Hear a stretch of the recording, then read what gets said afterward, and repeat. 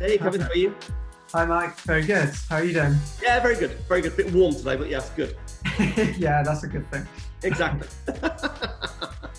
So this feels a bit like part two. Yes. A couple of weeks ago, discussed about procurement, and there's so many different ways that we can go with this in terms of looking at it from both sides. So yeah, I think it would be good just to pick up from where we left off a little bit, but yeah, focusing. I like the topic that you've had around focusing on protecting your margins, because it's really important that obviously you don't get yourself into a trap of just taking on business to win the business and then trying to make it profitable afterwards is, I would know from experience, very hard. So absolutely. There's a storm coming and there's going to be a bit of a race to the bottom going on.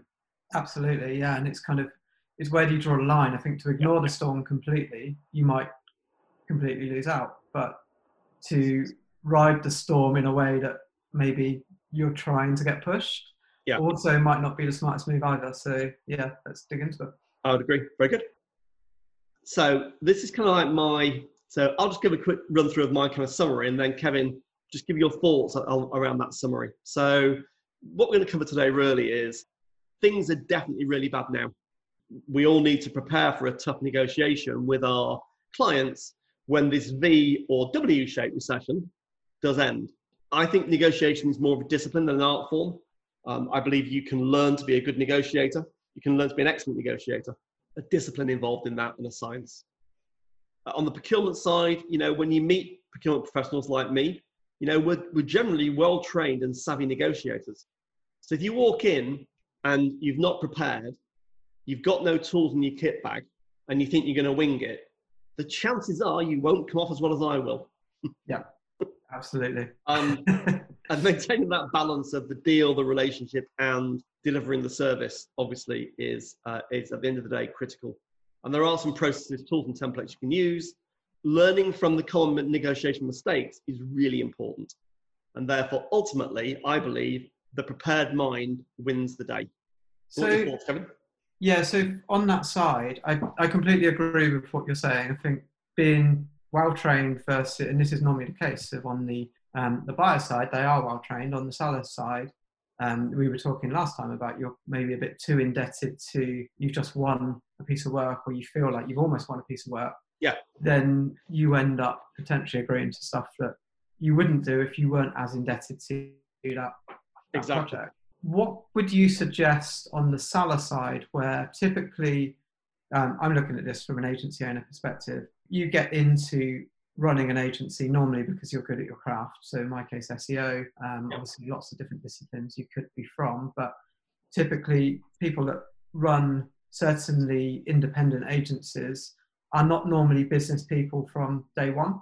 I doubt they've had any training in all sorts of things, sales, finance, HR, but negotiation is one of the big things. And you have to learn often from mistakes as you go along. But I've definitely learned from mistakes as I've gone along from a negotiation perspective. But are there any tips you would give just to maybe fast track that and try to level the playing field a little bit? There definitely are. And in fact, there's some prompts in here that basically cover that. So let me skip to a very simple technique. Yeah. So this slide is basically, it's a slide that says, 3D negotiations according to a guy called David Lax of Harvard. The way that you can help level the playing field is by simply using a very easy to understand framework, which is there's 3 phases in the negotiation. There's the setup, way before you start any negotiation at all, which is all around the context, the people you're negotiating with, who they are, the topic, etc. Mm-hmm. Then you design the deal. So at this stage, you've not met anyone. You just know you're going to be going into a negotiation. Yeah. The deal design is where you do the real thinking about your different parameters that you're prepared to negotiate around and what limits you've got. Right. And then you're into negotiating tactics. What happens is most people I see, so well over 75% of negotiations that I see, they focus on the tactic, on the day, in the room, a hand-to-hand combat. Over half the value's created, well over half, in the setup and the deal design. So the way to level the playing field is sit down, have a few tools, think it through, phone a friend, see what they think, and then walk into your negotiation. That's the number one principle for me about how you're going to level the playing field. Yeah, that makes sense. Yeah, because it's just being prepared and knowing. I think knowing what they're going to ask for from their perspective. Also, I think where can you bend the rules is quite interesting from my perspective, because sometimes I might be wrong, but this is my agency perspective. Procurement might be trying it on. They might be asking you questions that actually you should just say no to.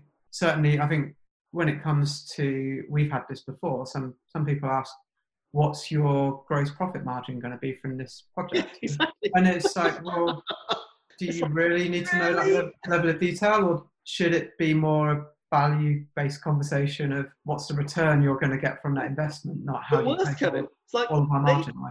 They've no right to know that. They're buying a service. If they want to know exactly how much margin they're going to make, or you're making, well, hire an in-house team, because then you'll know exactly how much profit you'll make. Do you think that's a warning sign when they ask questions like that, that they're actually thinking about in-housing?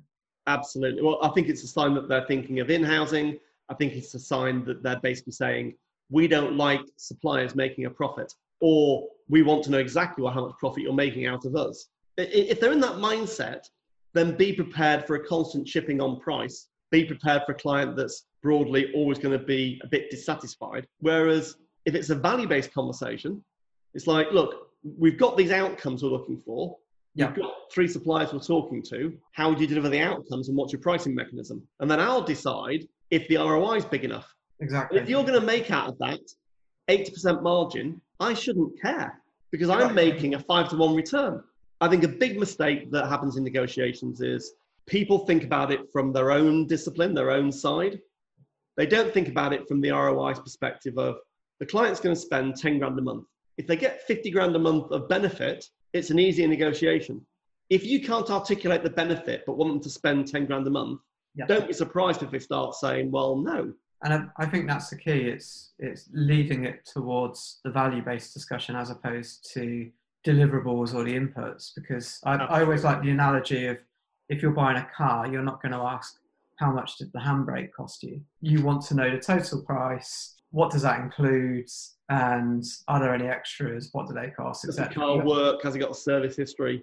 Yeah. Exactly, yeah, like the common questions. But you're not going to ask for, how long did this sit on the conveyor belt for, and how much was your electricity bill, and et cetera. Like, that just doesn't make sense, and it doesn't make any difference to the buyer, whatever the answer is. I do feel like that's similar here.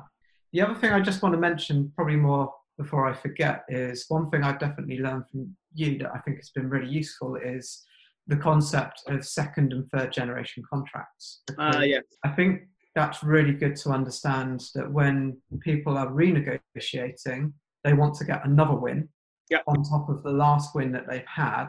And certainly at times like this, it will be interesting to see what happens with contracts going up for renewal. They might get delayed, but I would imagine they'll still come back out. But it does sound like procurement are likely to try and push people down on price as much as they can. And if you are on that 2nd and 3rd generation contract, you want to just give an overview on what that typically looks like from a margin perspective? I think that's a really important topic around. So what we mean by 2nd and 3rd generation contracts is this. Let's say for the first time they're going to engage, a client's going to engage more thoroughly in organic search, organic results, and they're going to invest in that. So the first time they do that, if they've got little in-house experience and capability, they're going to write a spec, and they're going to go to market, and they're going to pick an agency. So the first time you do that, the buyer is relatively uninformed. Say it's a 12-month contract, and then they want to have the right to benchmark or resource. Now they're a year in, they're much better educated because they've seen you perform. Let's say they go to market again. Now they're like, well, I know exactly how the last year's worked, so I'm going to go for a 2-year contract now, potentially, but I'm now much better informed. The pricing will be sharper, the SLAs will be sharper, the contract terms will be more difficult because they're more educated. So you're now on the 2nd generation. By the time you get to the 3rd generation, so you're at year 3, I'm now really, really well informed. I know exactly where the value is. I know exactly what activities I can in-house versus use an agency. I know where your specialism is. I know what the market pricing is. I know what the ROI is. Negotiating a third generation contract is really hard to maintain a premium position because I'm a really well-informed buyer. And that, I think, anyone that's out there that's listening, whereby they're being asked to bid for something that they know has been out in the marketplace with two or three other agencies over the last 5 years, that is going to be a very, very difficult negotiation. Do you think there's an alignment with the generation of contract versus everyone always talks about how it's cyclical in terms of in-housing versus outsourcing? And maybe it gets to a certain point, I think you might find if you've got, say, one integrated agency that does everything, sometimes people are like, oh, we just want a single point of contact, let's just talk to them. And then they find that when you're doing marketing, you're always going to have a channel that performs incredibly well. And there's always going to be a high performing channel and a low performing channel. Yeah. And over time, they'll then say, okay, well, a low performing channel, let's give this to someone else that's more specialized. And then it starts to break up. And also you then get we could do this in-house, etc., but they don't always factor in the expertise, the training, the churn and everything else that agencies have to deal with alongside just simply having a price to deliver what you're doing, different skill sets, etc. But is there anything from a procurement perspective in terms of how let's say you run an agency pitch, is there often a comparison before or even after on this is what an agency can deliver, what's the alternative if we were to in-house this? So I think if you go back, when do you think SEO started to mature, Kevin? How many years ago? I was going to say one. So I started 2003. I feel like it's been maturing. I think in 2006 when I started an agency, it was maturing from the early days for sure already then. And I think by 2012, it was when SEO really grew up into you're building a brand, you're doing things the right way, and it's not manipulation in the way that it particularly was. There's still growing up to do. There's still an argument that SEO is potentially even now one of the most immature, if that's the right phrase, channels out there in terms of how people view it. And as much as I'd like to defend that, I don't think it's relatively unfair. But yeah, it's matured as a discipline over the last 8 to 10 years. So if I go back to, let's say 2012 is a good benchmark time whereby it starts to get serious, it's more mature, it's more understood. So if in 2008, as a brand, you were intrigued by SEO, you knew it could add some value, but you're not quite sure how it's going to work, and you had a large network agency that worked for you as a brand doing your above the line advertising and all of your other media, you'd probably go to the network, can we do something in organic SEO? And they'd go, yeah, we'll tag it on.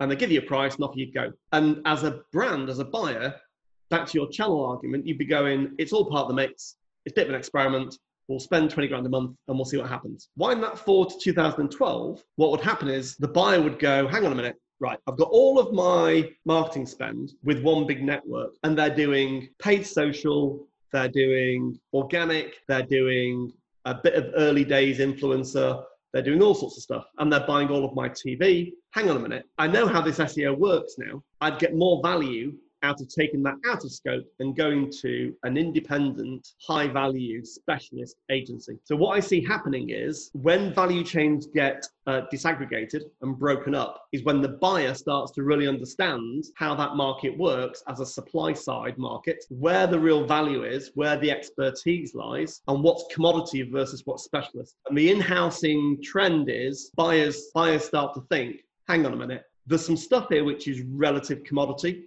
in this value chain. I'm going to in-house that because it's just much more efficient because I'm at scale. The really high value stuff that I don't use that often but is critical, I'm going to use agencies for. And so you see this swing around as the understanding matures, then you start to in-house versus outsource. Yeah. Then you get a second wave. And what happens is now the buyer understands exactly what the in-house insourcing cost is, what the high value outsourcing cost is.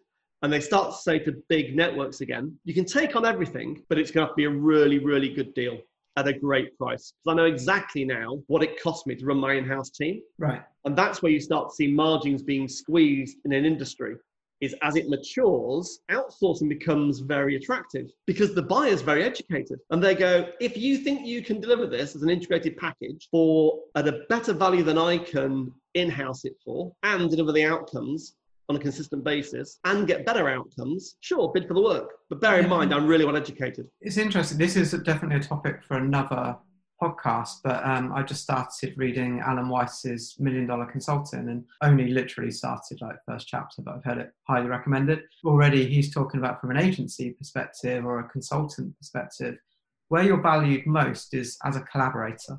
Yeah. And what he means by that is you are sharing knowledge and upskilling clients as you work. It's not just a commodity of we pay you, you create stuff, go away and do it. It's you're working together, you're helping to develop and work together towards a desired outcome, but also that in-house team is developing further. And that's certainly the way I think we work with our clients, but also in terms of what you're describing here, it sounds like that's been a shift as well. We've seen in the early days, I've had a client before that has signed a contract and said, let's speak to you in 11 months about your renewal after they've signed it. It's like, that's a long time ago now and it never happens anymore. But it shows that these people were marketing managers, marketing directors, they're busy.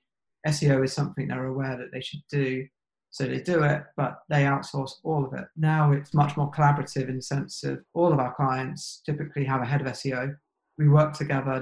They figured out if you want someone to do SEO, it probably makes more sense to pay a full-time person on a salary as opposed to an agency. But then you still need the expertise beneath that of how do you challenge the strategy that you have and support it? How do you provide technical SEO, content, PR, etc.? And all of these come at a cost that, because these specialisms are quite widespread, bringing each of those in on a salary is actually more expensive quite often than hiring an agent. I think on that expertise, very high-end strategic skills, if you recruit someone to do that, the problem you've got is you've now only got one expert to talk to. Whereas if you go to an agency who's got that expertise, they're talking to tens of clients. So you get an aggregation effect of insight. Whereas once I'm in-house, then although I might be brilliant in my subject area, you're kind of starting to narrow my knowledge and experience of the outside world. It's very high risk to put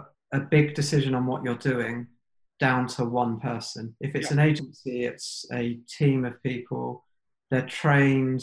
They go to other people for different opinions. Like you say, they see things across different sectors. It feels like, again, maybe it's the don't get fired for buying IBM style process. But if you've hired an agency that is credible and they've got a track record and it doesn't go well, you're probably in a safer position in that company as opposed to if you hired a person and they didn't work out. I think the answer is balance. I don't think it's that either one is right or wrong. It's just, it's interesting to know how those decisions are made and actually how heavily procurement might be involved in those decisions as well. I mean, interesting, as always happens to us, Kevin, we're now 20 minutes into the kind of podcast, and we said to our listeners that we try and get it done by about 22 minutes or so. What that's saying to me is there's a load of content in this.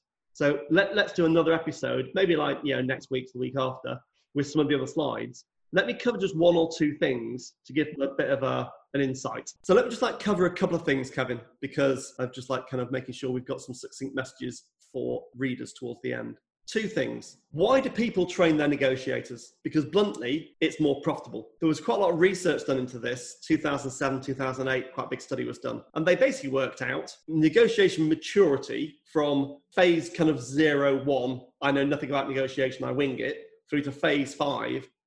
All my negotiators are fully trained. We do annual retraining. We do peer-to-peer learning, all that good stuff. What they worked out was if you looked at organizations that had a quite high level of negotiation maturity, their net profit, their net income change year on year was significantly higher than their peers. That's really interesting. So what's the ROI on procurement as a cost versus not doing procurement, essentially? So if it's from a purely procurement perspective, you train your negotiators, you tend to get more value out of them. If you train your marketing people to be great negotiators, you'll probably get better ROI from their spend. So fundamentally, trained negotiators do better deals and make more money for their organizations. And that's not just about slashing cost. That's about creating innovative deals. So what's your kind of experience of that, Kevin? Just kind of like a minute or so. In what sense do you mean?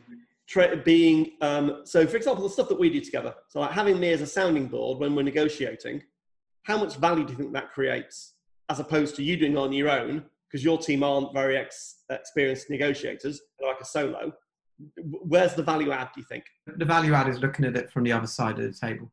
It's understanding what is it that they want to get out of it, and how do I package something in a way that is listening to them, because otherwise you just go off on a tangent that it could just be, this is what I think I would look to achieve, but it needs to be in their language and aligned with their goals. So I think that's the value add. I think the one thing to dig into next time that would be great is how to balance those cost savings versus, and this is a question you asked on LinkedIn, the cost savings versus the investment in growth, on how you can take things further. And I think there's, again, two sides to the table on that, in the sense of it's not all the agency's fault in terms of what they're doing, but it's not all procurement's fault either. It's like there's things agencies could be doing to show this is the extra value you have for our premium cost. Yes. This is why you should buy it.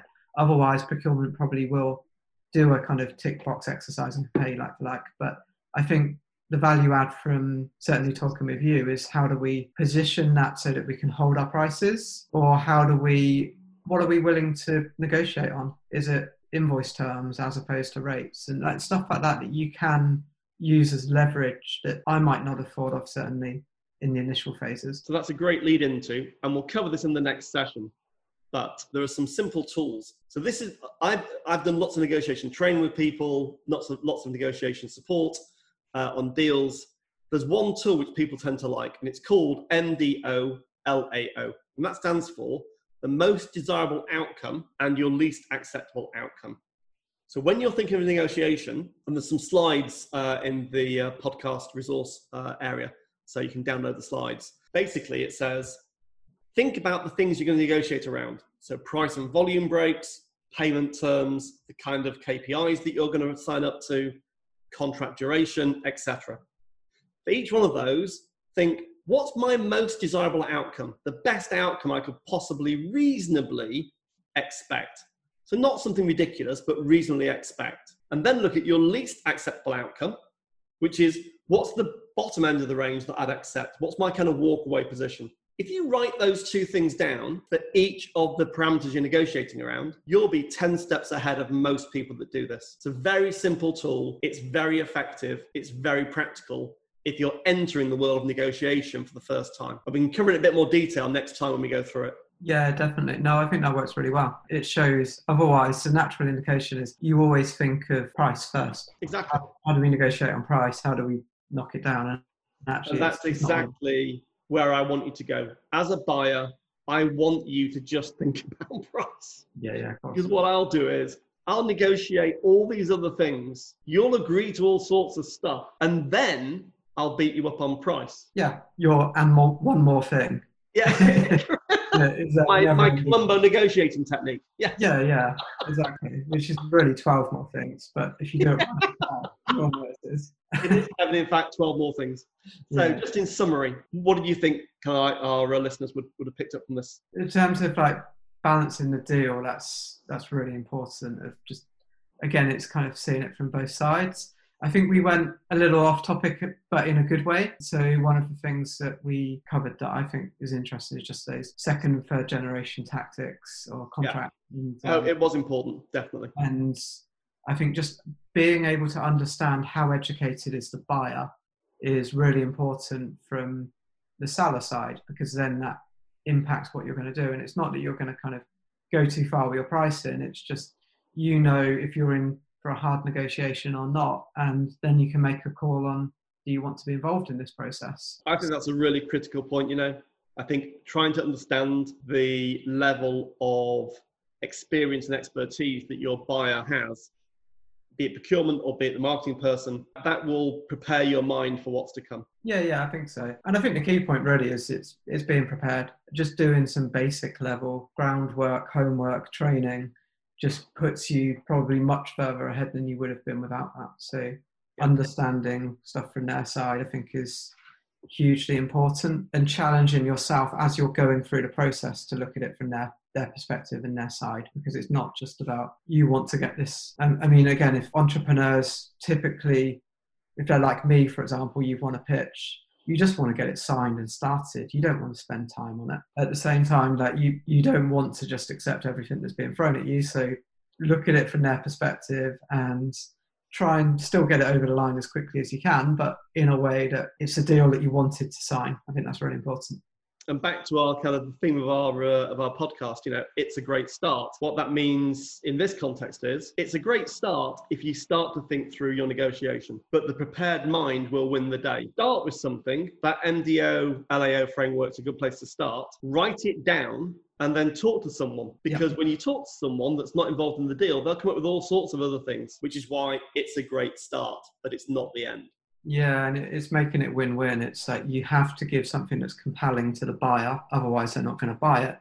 But also you don't want to create something that doesn't make sense from day one, because to try and sell something that doesn't make sense and further down the line upsell it into something that does make sense doesn't really work. Exactly.